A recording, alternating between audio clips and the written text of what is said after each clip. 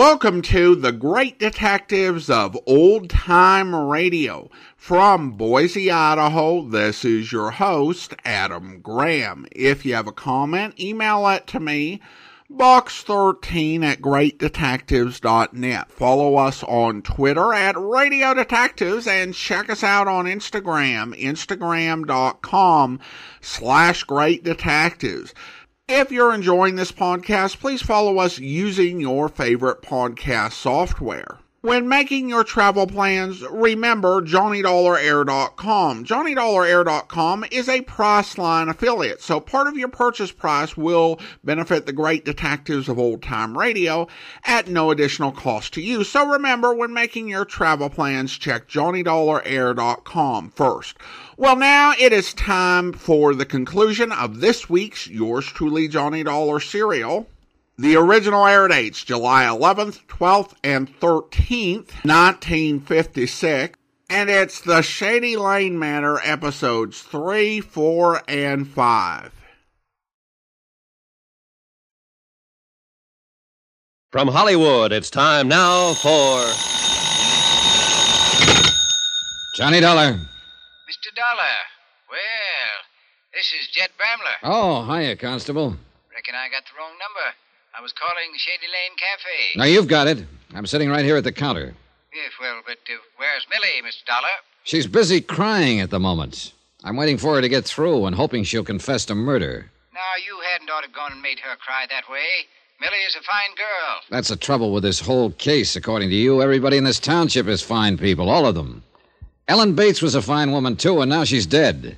And one of these fine people killed her. Now, I'm going to find out which one, Mr. Bramler, and I'm going to tag him for it. With your help or without it.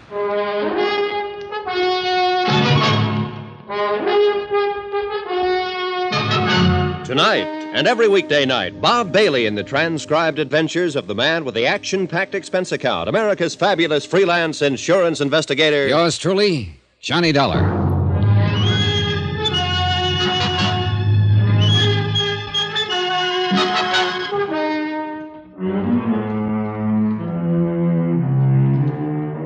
From Special Investigator Johnny Dollar, location Shady Lane, Vermont, to the Home Office, Star Mutual Insurance Company, Hartford, Connecticut. Assignment, the Shady Lane Matter. Expense account continues. Item 7, $1.40, one pot roast special at the Shady Lane Cafe, while waitress Millie Wells dried her tears and repaired her face. I thought over what she'd said, what I'd taken for a confession, and tried to fit it in with the other facts in the case. What few facts there were. A young farm wife, a semi-invalid named Ellen Bates, had been shot to death while sitting at the front window of her house. The weapon was an old-fashioned squirrel rifle, a type of gun owned by half the people in the township. Ellen Bates had no known enemies. Her husband, beneficiary of a $10,000 insurance policy on his wife's life, had been accused by a spiteful neighbor of carrying on with pretty waitress Millie Wells. It's a lie, Mr. Dollar. Anyone who says Ben and I were seeing each other or even thought of such a thing before his wife's death is a mean, vicious liar. All right, take it easy now, take it easy. There's no point in getting yourself all worked up and starting to cry again. Ben's a fine man, straight and decent.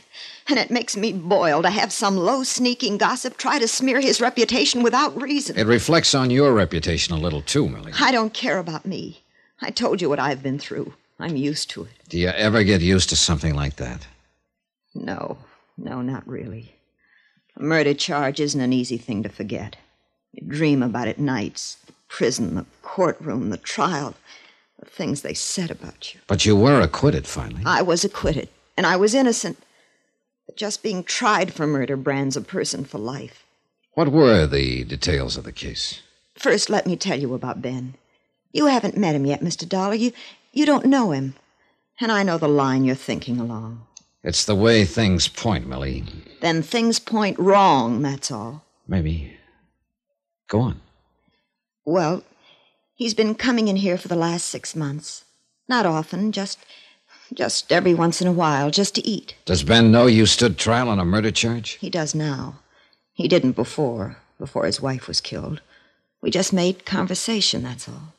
And since her death? There's been no carrying on, as some people choose to think. One day Ben said, Millie, when this mess is all settled, I'd like very much to see more of you. That's all. That's all. And that's enough. Because I love him. About the trial, Millie. It was 4 years ago, in Chicago. I was working for a family on the West Side as a nursemaid, governess. They were wonderful. What happened? The wife died suddenly, under strange circumstances. It could have been an accident, or it might have been poison. I thought you already knew about it. That's why I blurted it out that way. Oh, I'd have found out anyway, sooner or later. Yes, I know. It was in all the headlines. The same things that they'll be saying about me here. What do you mean? I was accused of murdering the wife because I was in love with the husband. I left the Shady Lane Cafe, and the tortured girl whose secret, close hidden for 4 frightened years, was now the property of a stranger. It was late now, and the town square was dark and deserted. A stark white moon was climbing the eastern sky, and the soft summer night's breath stirred in the leafy tops of the maples, whispering other secrets. Secrets the villagers dared not stay abroad and listen to. A fantasy, sure, pure and simple. Maybe it was a bad slice of pot roast. Anyway, the dim light burning in the office of Constable Jed Bramler brought me back to harsh reality. Come in, Mr. Dollar. Come in, pull up a chair. Okay, thanks. That girl stopped crying yet? Sniffling a little, maybe, but she's practically stopped. For the time being, at least. Mean something by that? You know what I mean by it. I reckon you must have found out about her past, so to speak. You knew about it? Yeah, since the day she came to town, stopped in to see me, told me all about it. Well, you were keeping it pretty quiet, weren't you? It was told in confidence, Mr. Dollar. All right, but this is a murder case. It don't have no bearing. Millie ain't involved. Would you mind if I had a chance to decide that once in a while? Didn't know you'd be interested. Don't you realize that Millie Wells may be the reason for the killing? Still beating a dead horse, eh? I think that horse is coming to life, Mr. Bramler. You do? The way things stand right now, a prosecuting attorney could go into court with a pretty strong case. The charge, first-degree murder. Accused, your friend Ben Bates. You ain't met Ben yet, Mr. Dollar. No, I haven't met him, but the facts add up. It's an old story. Yeah, it's downright classic. An invalid wife, a pretty girl, a rundown farm that doesn't look as though it's made a profit in years. A $10,000 life insurance policy dangling like a carrot. Yeah, fact is, it's even worse a picture if you're a mind to look at it that way. How? That farm of Ben's ain't only run down, it's mortgaged to the hilt. Oh. Ben needed money for Ellen's operations. She'd had 3 in the last year and a half. He tried every way he knew how to, but the banks wouldn't touch it. Well, in that case... Martin Preeny, his next-door neighbor, come through and helped him out. $7,500. Is the farm worth that much? Nope. Wouldn't bring $4,500 if it was sold tomorrow. That's what I mean. Ben feels pretty obligated. And the $10,000 from that policy on his wife would have taken the pressure off all the way around. Plus, leave him free to marry Millie Wells. All right. I know it adds up that way. I've been studying over this thing for a month now, trying to figure out some other way of explaining it, hoping that somebody would show their hand. Yes, make a move of some kind. And nothing's happened, huh? No. Whoever done it is just sitting tight, waiting. Might be a good thing that you come along. Might jar things loose a little. Yeah. Well, whether I'm right or wrong, one thing we've got to jar loose is that gun. That's a fact, all right. Can't make much of a case against nobody without that gun. You said nearly everybody in the township owned one of those old-fashioned squirrel rifles, the type Ellen was killed with. That's right. Well, what about her husband? Does Ben own one? Nope. Nothing but a shotgun. Yes, I saw it when we were out there this afternoon hanging over the mantel.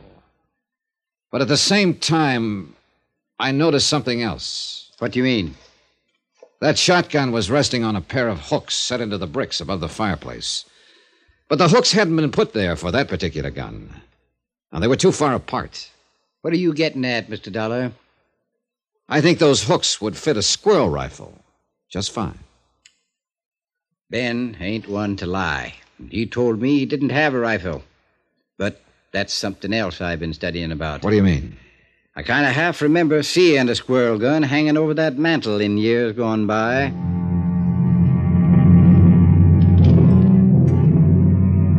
Expense account item 8, $3. Car expense for another trip out to the Bates farm. A late night trip this time, and the last one, I hoped. Constable Bramler had suggested that my being in the case might help stir things up. Good, I was all for it. And not just stir things up, but wind them up. Tonight, maybe, if we caught Ben Bates at home. Lights on inside. Yeah, he must be here someplace. Oh, evening, Jed. Ben, like you to meet Mr. Johnny Dollar. Mr. Dollar? Hi, Ben. Well, you fellas are out late. Little, I reckon. Mind if we come inside, Ben? Oh, sure. Sorry, Jed, I didn't think. Well, let's go on back through to the kitchen. That's about the only room I use since... Well, anymore, I mean. Set yourselves down there at the table. I'll get us some lemonade if there's any ice left. Oh, a lemonade lift would suit me fine. Don't go to no trouble for us, Ben. No, no trouble at all. Got it already made. Just have to chip a little ice into it. I reckon you'll kind of have to bear with me. I'm not much used to having callers come around since Ellen. It's all right, Ben. There we are. You fellas got some business out this way tonight? Fact is, Ben, we come out here to talk to you. Mr. Dollar is an insurance investigator. He's here to find out who killed Ellen. I see. You got any ideas yet, Mr. Dollar? I've kind of got an idea you might have done it, Ben. I wouldn't have harmed a hair of Ellen's head. I could be wrong. Mr. Dollar has been checking around, Ben, talking to people here and there. The pre-niece, Millie Wells. What's Millie got to do with it? Nothing, maybe. Or she might be part of the motive. I didn't even make her acquaintance, hardly, before the last week or two. What about Mrs. Preeny? You've known her longer, haven't you? Yes, she was a good friend of Ellen's. Why? She thinks you killed your wife. She wrote an anonymous letter about it to the insurance company. The woman's crazy. I knew she never liked me for some reason, but I sure wouldn't figure her to go that far. Ben, whatever happened to that squirrel rifle you had around the house? Why, the week before Ellen died, somebody... Yes, Ben? No, I didn't lie to you, Jed, not actually. When I told you I didn't have a rifle like that, I didn't. Not then. And you didn't ask me if I had one. What happened to the rifle? Well, it was stolen the week before Ellen was killed. I haven't seen it since. Mm-hmm. No, that's the truth, Mr. Dollar. You didn't report it being stolen? Ellen asked me not to. She figured she knew who took it, and she wanted to give them a chance to make good. You know how she was. But after she'd been shot by that same kind of rifle, you still didn't report it. Report afterward that the gun had been took before? Who might have taken it, Ben? I've tried to think.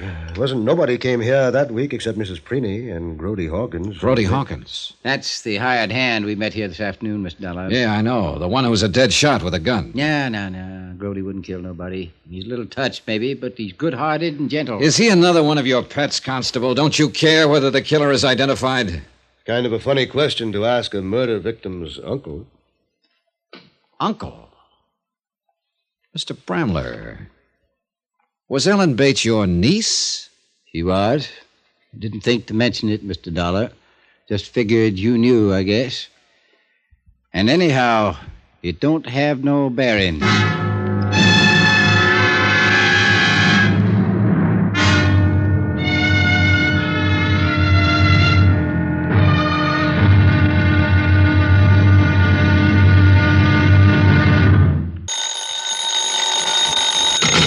Johnny Dollar.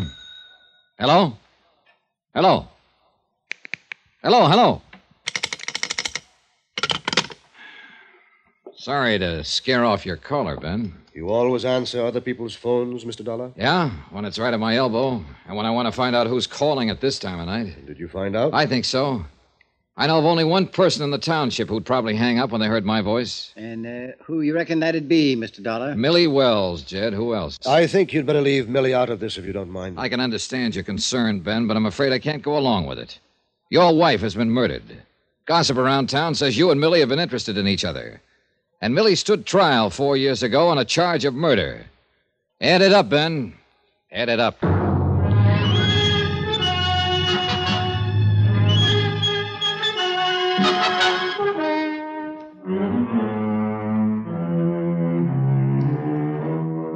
From Special Investigator Johnny Dollar, location Shady Lane, Vermont, to the Home Office, Star Mutual Insurance Company, Hartford, Connecticut. Assignment, the Shady Lane matter. Expense account continued.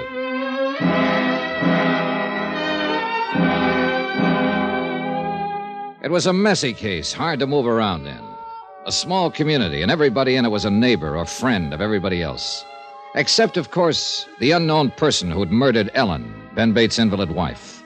But the ties were close. Ellen, it turned out, was the niece of Constable Jed Bramler.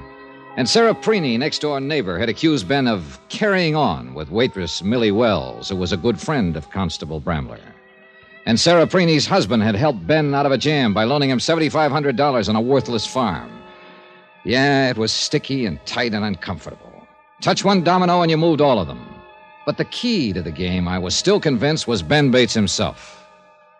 You're wrong, Mr. Dollar. I've known Ben here for more years than I care to think about. Murder just ain't in his nature. Mr. Bramler, I think you're just too close to this case to keep a perspective on it. I know these people, and you don't. Well, that's exactly the point. Ben is your friend. He was married to your niece, so you just can't imagine him committing a murder. It ain't in his nature. Oh, I've never seen a killer yet without at least a few friends who were certain that murder wasn't in his nature. Now listen to me, both of you.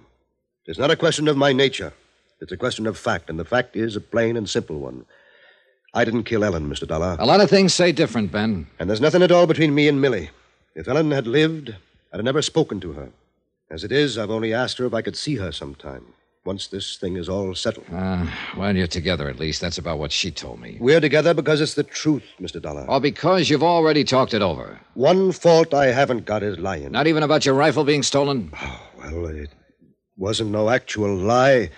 When Jed here asked me if I had a squirrel gun, I said no. And like I told you, I didn't then. It had already been stolen. Suppose he'd asked you if you had a squirrel rifle. Well, I reckon I'd have had to fess up to it. Well, we'll never know, of course, for sure. But one thing is sure. After your wife was shot and killed by a gun of that same type, you still didn't report to the constable here that yours had been taken. Well, I explained it to you. How would it have looked if I'd have told him after Ellen was shot that my old squirrel gun had been stolen before? And you didn't report the theft when it happened because Ellen asked you not to. Is that the story? She thought she knew who took it. She wanted a chance to get it back without causing them trouble. And, of course, she's not here now to back you up on that. It's the truth. She was like that. Jed here, I'll tell you. Kind-hearted and tolerant with people. Yeah, she was that all right. It's a fact. If either Mrs. Preeney or Grody Hawkins took it, and they're the only ones that was here that week, then she was aiming to talk to whichever one it was and get it back without bringing the law in, only she never had the chance to. She was killed. Yeah, and that gun figures in it somehow. It's bound to. Look, we've got to find it, Mr. Bramler. Might take some doing. Then we'd better get at it. Tonight? Tonight. We got things stirred up now. Let's keep them stirred up. All right. Ben, you claim you're not guilty of this. It ain't a claim. It's a fact. Then who would you say is the most likely suspect? Ellen didn't have a single enemy in this world, as far as I know. There ain't a person in this township that had a reason to kill her. Except you.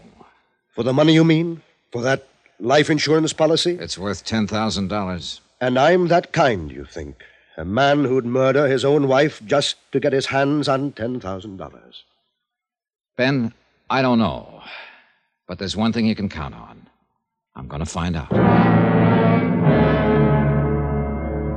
Constable Bramler and I left Ben alone in his empty farmhouse, drove back into town. The moon was higher now, and the countryside was dappled in black and silver. And it, too, was empty and silent. We alone moved and made noise as we rattled down the winding dirt road through the flint rock valleys between the sleeping elms and maples. Logic still pointed at Ben Bates, but I'd begun to doubt logic a little. Bramler was right. Murder didn't seem to be in Ben's nature. And I wasn't sure now whether he sat there in his silent house alone with guilt or alone with grief. Grody lives back at the feed store there. What do you mean, back of it? Well, kind of a shack there on the back corner of the lot. They let him live in it in return for keeping an eye on the store at night. Yeah, quite a choice for a night watchman, a kid who's been up several times for petty theft. Mm-hmm. Yeah, I reckon it does seem a bit odd. Well, let's go see if he's there. You know, folks around here use a person according to his nature. Grody is pretty reliable at something he's made responsible for. And why do you think he might have stolen that squirrel rifle from Ben Bates' place? He was working for Ben, wasn't he? But just as a hired hand, he wasn't hired specially not to steal. But here he is. Oh, now that's a fine point of ethics. Well, most points of ethics is that way. Reckon Grody just does ornery things sometimes so people will notice him, take an interest in him. He's a little simple-minded, but he ain't a bad kid at heart. Is anybody bad in your book, Mr. Brambler? Whoever killed Ellen Bates is. Watch step now. It's pretty dark back here. Yeah. I hope nobody has dug a hole here someplace. Ain't likely. No, I think the door is here by the corner somewhere, if I recollect rightly. It's been a long time. Watch it. Come on. You all right? Bruised my shins all. Now, who in the Sam Hill put all these boxes in front of the door here? You stop right there now. Don't you move. He's got a rifle on us. All right, don't try nothing, Miss Dollar. Like I told you, he's a dead shot. What you whispering about there? Never you mind, Grody. You just put that gun down. I'll put it down. Don't you move now. Let me get my flashlight. It's Jed, Grody. Constable Bramler. Mr. Dollar's with me. You stand still till I get a light on you. Then we'll see. Golly, tis. Yes, didn't you recognize my voice? Never can tell. People might try something funny. Try to break in. Something like that. Well, now that you know who we are, Grody, how about having a look at that gun you're holding on us? Well, I don't know. I guess if Constable Bramler says it's all right. It's all right, Grody. Let him look at the gun. All right, then. Here. Thanks. Mind holding the flashlight here? All right. Well, at least this isn't the one. It's a 22. What are you fellas up to, anyhow? Grody, what did you do with that squirrel rifle you took from over Ben Bates's mantel? Well, Grody? I don't know what you're talking about. You don't? Anybody says I done that is lying. Nah. Don't get excited, Grody. We don't want to wake up this whole town while we're walking across there. Where are we going, Constable? Over to the city jail.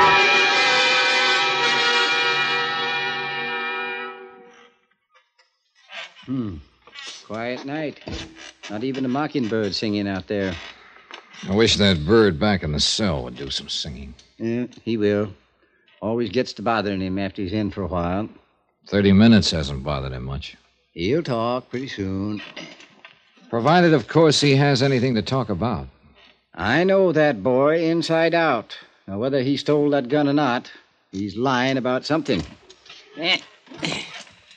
I'm going to have to buy some oil one of these days. Doggone chair even gets on my nerves. I don't think anything gets on your nerves, Mr. Bramler. Well, the country up here has that kind of influence, I reckon. These hills are older than man. They seen a lot of things come and go. Guess they kind of quiet a person down if he stays here long enough. I doubt if this place is as quiet as it looks. I think there are things under the surface like flint rocks in a field, and sooner or later they work to the top and break off a plowshare. Yeah, happens sometimes. Isn't there anyone you can think of who might have hated her, even slightly? Miss Dollar, if I was to say honestly who I thought was the best-liked person in this whole township, I would have to name my niece, Ellen Bates. And yet somebody put a bullet through her head and fired at her from the brush without even any warning. It's a fact. There had to be a lot of hate behind that bullet. Or a lot of greed. Same old tune, eh? Ben killed her for the insurance. I keep coming back to it because nothing else makes any sense. And neither does that. He owed that mortgage to Martin Preeny, and the farm wasn't worth it. Martin wasn't pressing him for it. Maybe not. But if I tagged Ben right, he still felt the obligation, the sense of pressure. $10,000 must have looked pretty big to him. Not that big, Mr. Dollar. Then there's Millie Wells, pretty as a picture and in love with him. And an invalid wife at home. Constable? Well, our pigeon's starting to chirp. Now, let him think I ain't coming right away. He gets more anxious. Saves time in the long run. Matter of understanding his nature, huh? Something like that. Constable Bramler? What about your nature, Mr. Bramler? Always was kind to my mother. And your niece, too? Meaning? How did you and Ellen get along? Fine. Just fine. Constable! Reckon he must be ready to talk now. It's true. I was lying about it. I stole that gun, all right. But I ain't got it now. Where is it, Grody? I sold it to Mr. Martin Preeny to hang in his house. Martin Preeny? Well, can't figure Martin paying money for something to hang in the house. He's too tight-fisted. He gave me $4 for it about 3 weeks ago. That would be after Ellen was shot. And you took the gun the week before the murder. Are you saying that I shot Miss Bates? That gun was in your possession at the time, Grody. Oh, she was the best friend I ever had. The only one in this town that ever treated me like somebody. I wouldn't never done nothing to hurt Miss Bates. You had that gun, the same kind she was killed with. Oh, that gun ain't been fired in years. What? Well, Mr. Bates never did use it. Why, it's even got rust inside the barrel. Brody, for your sake, I hope it has.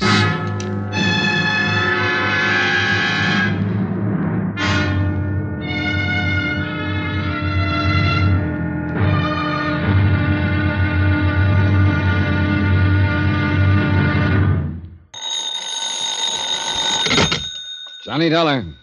Good morning, Mr. Dollar. I do hope I didn't wake you up. I was already up, Mrs. Preeney. Mrs. Well, how did you know? I recognized your voice. What can I do for you? Well, I know you'll think me terribly forward, but I have to see you, Mr. Dollar, right away. All right, I'm in room 22. Come on up. Oh, good heavens, I couldn't possibly do that. After all, you're a man, and I'm... And you're a woman. Mrs. Preeney, I'm sure you haven't come into town this morning to play footsie. So let's both relax and forget about the fact that... This is a small town, Mr. Dollar, and you know how people talk here. Yeah, I know. And what are they talking about this morning? Well, the murder, I suppose. And, Mr. Dollar, I've got to see you right away. I've done a horrible thing, and I'm ready to confess.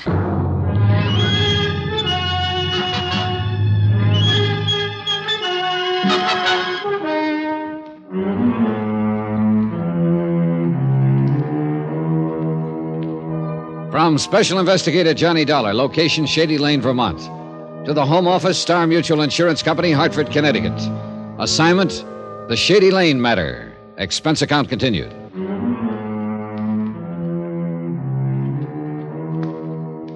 Item 10, 55 cents. A cup of coffee for myself and a pot of tea for Mrs. Sarah Preeney.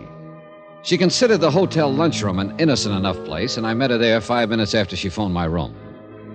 It was Mrs. Preeney who'd brought me into the case by writing the anonymous letter to the insurance company. Ellen Bates, a farm wife with no known enemies, had been shot to death. Mrs. Preeney, her best friend, had implied in the letter that Ellen's own husband, Ben, was guilty. And I was inclined to agree with her. Ben was the beneficiary of Ellen's $10,000 life insurance policy. There seemed to be no other motive, unless Mrs. Preeney was about to confess one. She didn't do it, Mr. Dollar. Who didn't do what? That girl. She didn't warm the teapot. For 2 cents, I'd send it back and make her do it right. Well, I'm a little pressed for time, Mrs. Preeney. Oh, I'm not going to do it, really. I just said that. I wouldn't want to attract attention under the circumstances. You mean the fact that I'm a man and you're a woman, and apparently the twain hadn't ought to be meeting, in Shady Lane, at least. Well, people will talk, you know. And I didn't want Martin to know. Why not? Well, then he'd want to know why. Of course, I'd have to tell him, and... Well, as a matter of fact, Mrs. Preeney, I'd kind of like to know why. Well, it's... Oh, this isn't easy for me to say, you know. Well, let's have a try at it anyway. It's about that letter that I wrote to the insurance company that I didn't sign my name to. Yes? It was a terrible thing to do.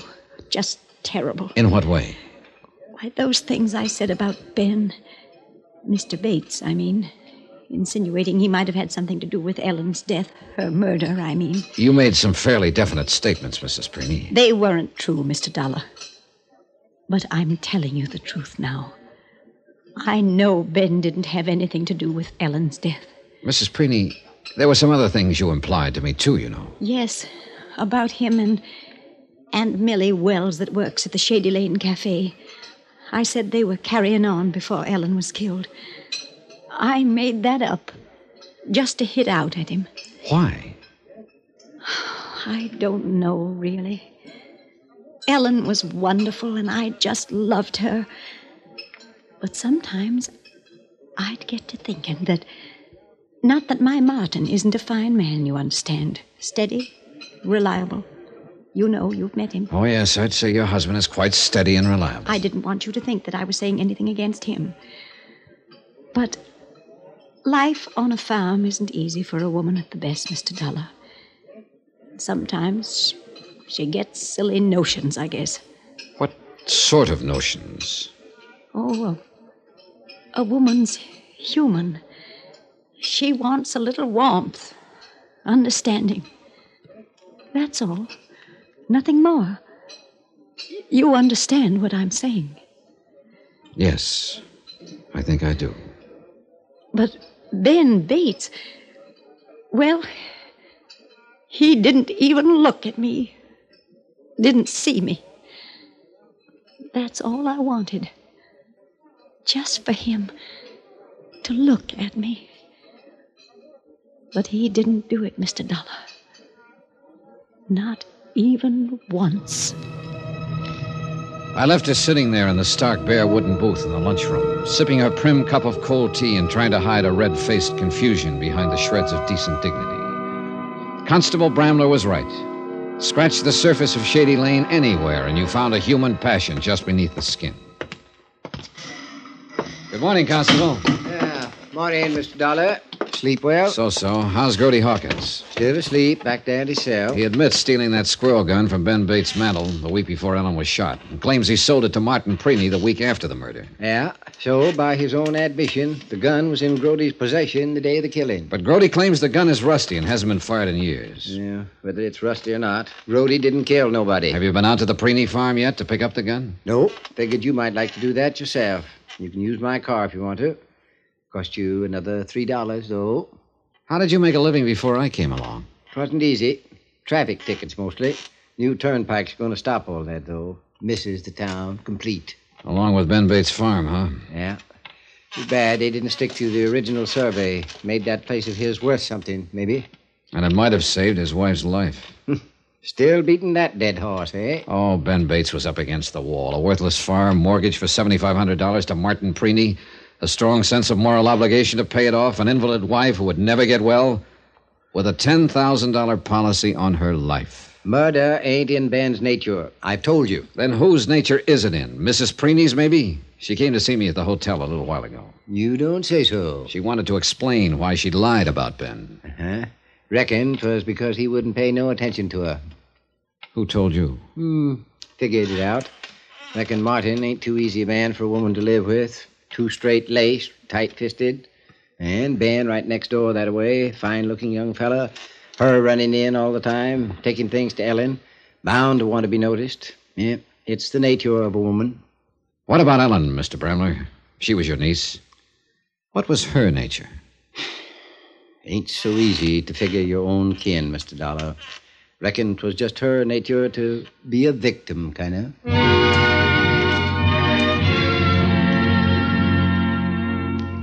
I drove slowly through the early morning countryside, lush and green, still moist from the night dew, and not yet touched by the heat of day.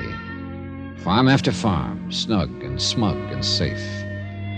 But Ellen Bates, a woman who never harmed anyone in her life, had lived on such a farm. Yet a bullet had crashed through the window and found her.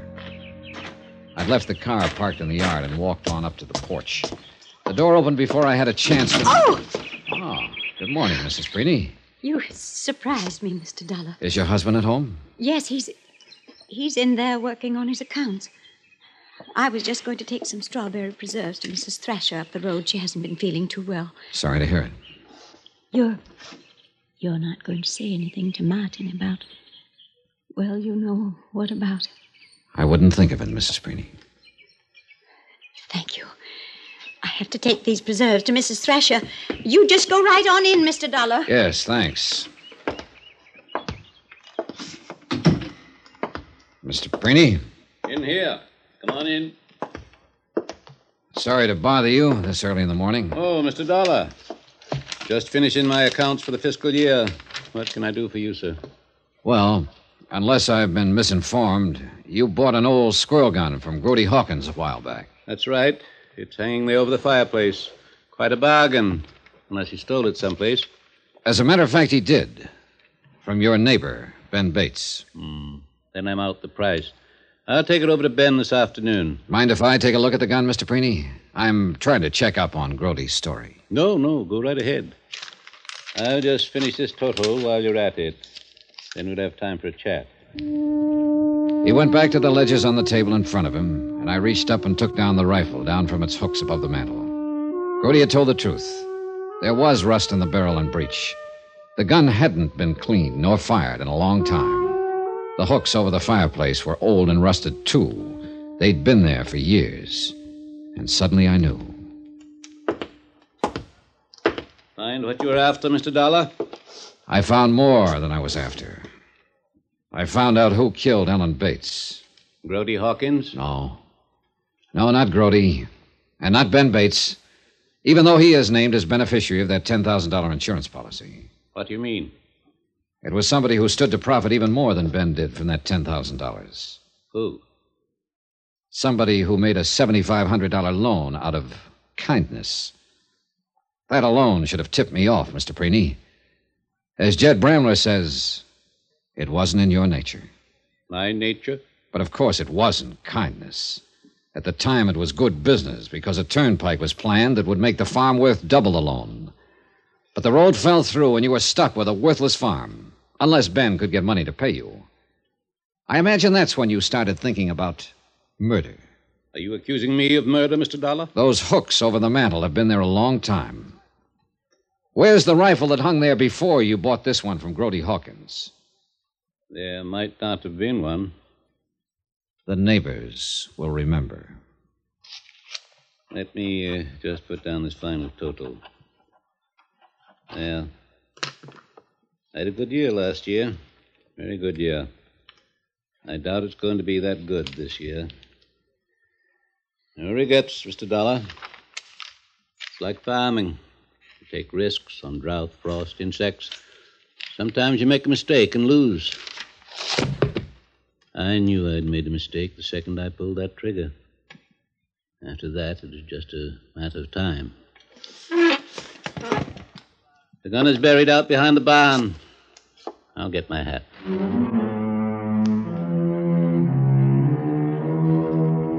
Item 12, $94.35. Incidentals in Shady Lane and transportation back to Hartford. Expense account total, $186.60. Yours truly, Johnny Dollar.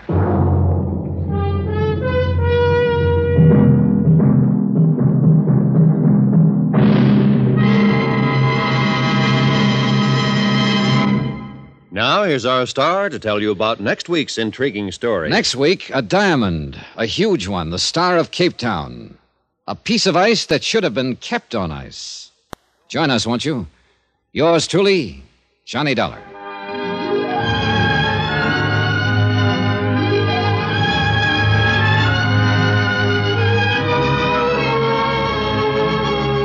Yours truly, Johnny Dollar, starring Bob Bailey, is transcribed in Hollywood.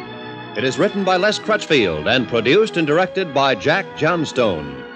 Heard in this week's cast were Jeanette Nolan, Forrest Lewis, Shirley Mitchell, Will Wright, Bert Holland, and John Dehner. Musical supervision by Amerigo Marino and Carl Fortina. Be sure to join us on Monday night, same time and station, for another exciting story of yours truly, Johnny Dollar. Roy Rowan speaking.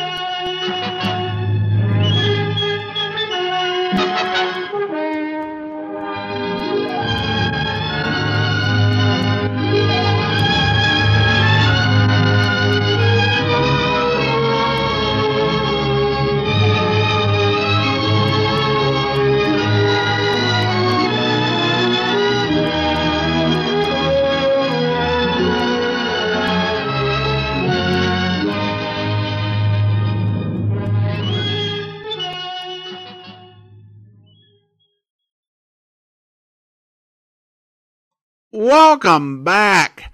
Johnny kept Jeb Bramler on his suspect list to one degree or another all the way to the end of the story, which is impressive as there was never any reason to suspect him. As was the case with so many of the serials, this was adapted from a John Lund episode, in this case the Piney Corners matter from 1954. We played that one on the podcast in September of last year, and I said at the time that the episode's point about being able to discern who committed the crime based on their nature had been undermined for me by listening to so many episodes of Tales of the Texas Rangers, which we were also playing at that time. There are only so many times you can listen to an episode where Jace Pearson has to patiently persuade a sheriff that the buddy they swore couldn't be the killer had committed the most brutal crime imaginable. The in their nature philosophy rings hollow because there's only a certain degree to which you can know people and what they are capable of, even in a small town. However, thinking about it this time, I think that what Johnny did was a bit of a twist on Bramler's philosophy. In some ways, it's like the opposite point. Bramler was taking a look around town and seeing potential suspects and saying murder was not something that they were capable of. They weren't capable of doing something that bad.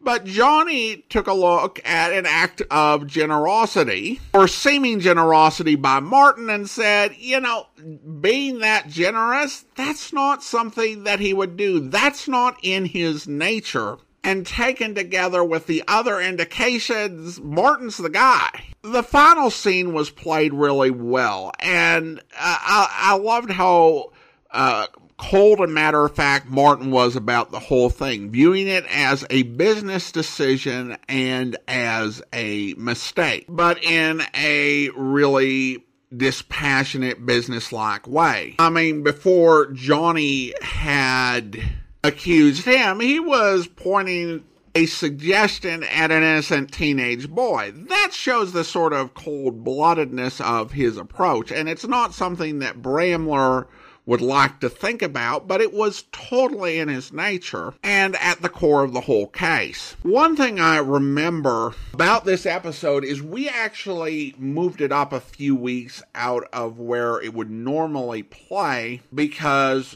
Shirley Mitchell, who appeared in this, passed away at the age of 96. And I wanted to play something with her in it, kind of in honor of her. It's hard to believe that it's been that long since she passed. All right, well, listener comments and feedback now, and we have this from Male Vox Uno over on Podbean, who writes regarding a serial episode of Johnny Dollar, what a great run. And that's absolutely right. I think that one way to evaluate this whole era of the series is to look at it as a run. And I think you look at each story close enough, you're going to find things that are off or weird in one way or another. But none of that really diminishes the series as this long 58-week run of episodes, which is really incredible, and I still think some of the best radio drama ever produced. It's incredible in so many ways, with just great acting from the top, as well as a superb company of actors who play all these supporting roles, and some pretty solid and interesting writing. And the pace at which this series was made is remarkable, because you add it up and you're essentially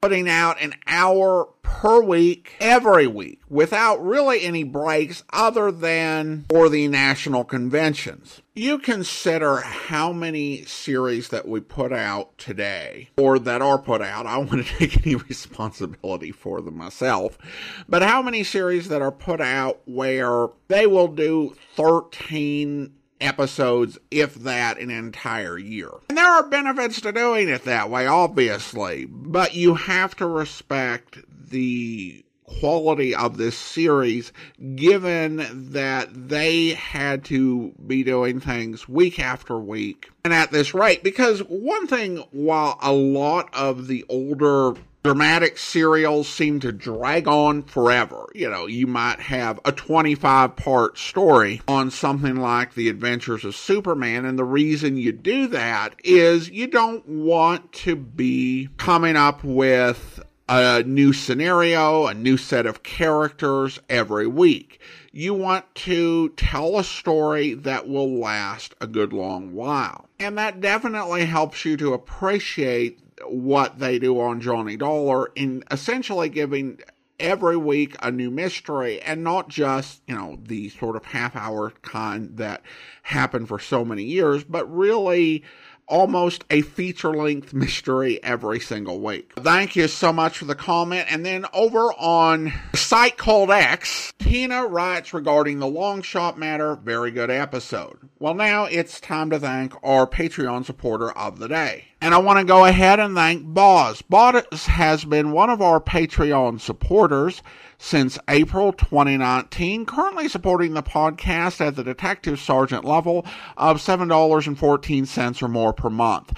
Thank you so much for your support, Boz. And that will do it for today. If you're enjoying the podcast, please follow us using your favorite podcast software. If you're enjoying the podcast on YouTube, be sure to like the video, subscribe to the channel, and mark the notification bell. We will be back on Tuesday with another Yours Truly Johnny Dollar serial. But join us back here tomorrow for Dragnet, where... Fill me in. How did it happen? Well, the guy took the girl out of business school. He had her called out of class. Told her father was sick, said he was a friend of the family's. Well, how about the teachers? What was their story? Said the girl didn't want to go with the man at first, but he finally talked her into it. Kept telling her father was dying. That's about as low as they come? Yeah. Did he use a car? Witnesses said it was a blue sedan. They didn't get the license number or the make. Did they remember what the guy looked like? About 5'9", 160, brown suit, dark hair. Nothing else? No. Here's a copy of the letter. The usual. Read it. Yeah. I have your daughter, Judy. Get, what's that? $30,000. $30,000 quick if you want her back alive. Don't call police or I'll kill her. Contact you later. Signed, what was it? The Wolf. Oh, Wolf, huh? I could think of a better name. I hope you'll be with us then. In the meantime, do send your comments to box13@greatdetectives.net. Follow us on Twitter at Radio Detectives, and check us out on Instagram, instagram.com/greatdetectives. From Boise, Idaho, this is your host, Adam Graham, signing off.